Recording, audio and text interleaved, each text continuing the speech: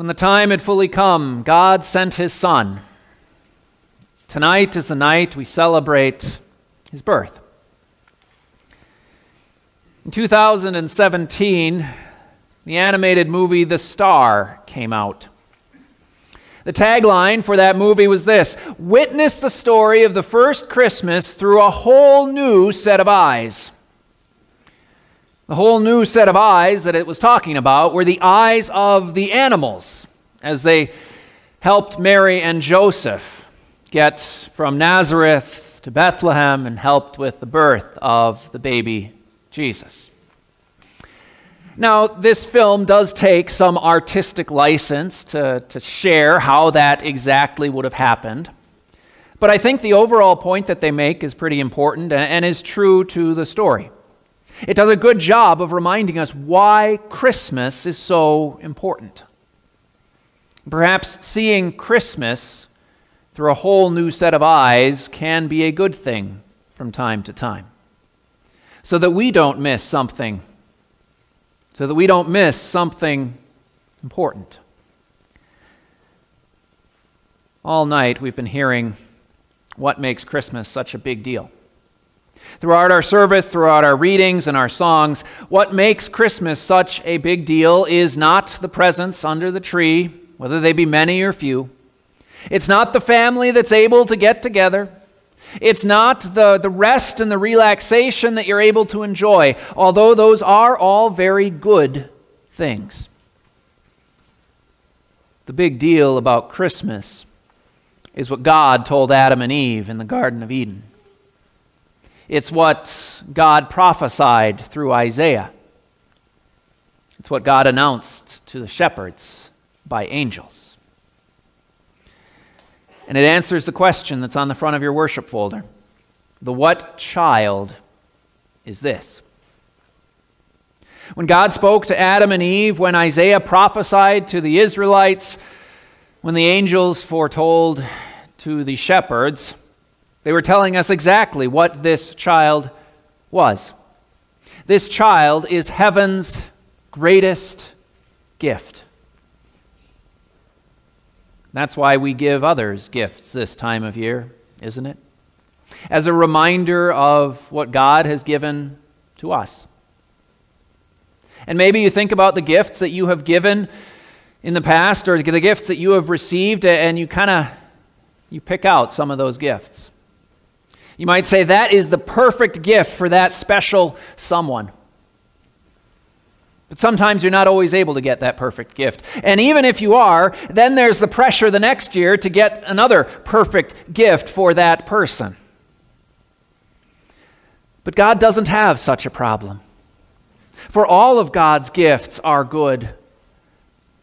But the best gift that there ever was, the best gift that there is, and the best gift there ever will be is heaven's best gift given on Christmas. That's what we're after. The reason for this gift was made clear in our first reading. I know it was a long time ago, but it was from Genesis chapter 3, where God reminded Adam and Eve that because they rebelled against him, because they disobeyed him, they would die. Just as sin entered the world through one man and death through sin, so also death came to all men, because all sinned. Our sins and our impending death is the reason why this world is the way it is today. It's the reason why the world needed saving. And so for every time that you turn on the TV and you see the latest calamity unfolding, for every time you see the hurt, the pain, and the misery in other people's faces, for all those times where you feel overwhelmed, pressured, angry, or frustrated, anytime you're asked, or you ask God the question, where are you, God, in this life? All you need to do is look to that manger in Bethlehem that night and remember heaven's perfect gift. Because the darkness of sin is overwhelming. The darkness of this world is overwhelming. Yet God pierced through the darkness with an even more overwhelming light. It was heaven's best gift that came to bring a peace between God and man, a peace that means there will be nothing to fear. Think about what that world would be like, where you wouldn't have to be afraid of anything. You wouldn't have to worry about anything. That's the world in which God gave heaven's perfect gift. Now maybe think back on some of the gifts that you have either received or given, whether it be Christmas time or birthdays or anniversaries. Some of those best gifts. Has anyone actually ever given their spouse a car like those TV commercials always say? Maybe. Maybe you've given another expensive gift like a laptop or a phone, hoverboard. And when you have a special gift like that, when you have a gift that costs a lot of money or that is very precious, what is our tendency to do? We want to kind of protect that investment, don't we? We want to make sure that the gift doesn't break right away. We want to put it in a special spot. Although not a gift, I can remember when we purchased our new-to-us minivan. And driving home from the dealership, I was white-knuckling it on the steering wheel because I did not want anything to happen on that first drive home. And yet that's kind of how we handle these precious gifts. With a gift from heaven, we might think that such a special gift would have a special place, a palace, a temple, somewhere protected, somewhere safe, somewhere honored. But God places his gift in the most unlikely place. It's far from earthly power. It's far from the religious power, and apart from the angels announcing this birth, it was heralded by virtually no one. In other words, it didn't look like all that special of a gift. And yet that's how God works.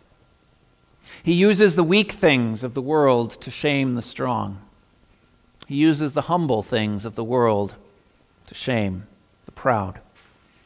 And heaven's best gift was given in earth's most unlikely place. And he does that for you and for me. He does that to show that this gift is for everyone, and that he loves and he cares for us. Because of that child born in Bethlehem and placed in a manger, you never need to wonder if God is there for you, because he is. Because this little child born in Bethlehem is more than just a child. He is true God himself, God from God, light from light, very God from very God. He cares enough about you to live in this world, to go through everything that you have gone through, all to save us from our sins. This is heaven's greatest gift, given in earth's unlikeliest place. Amen.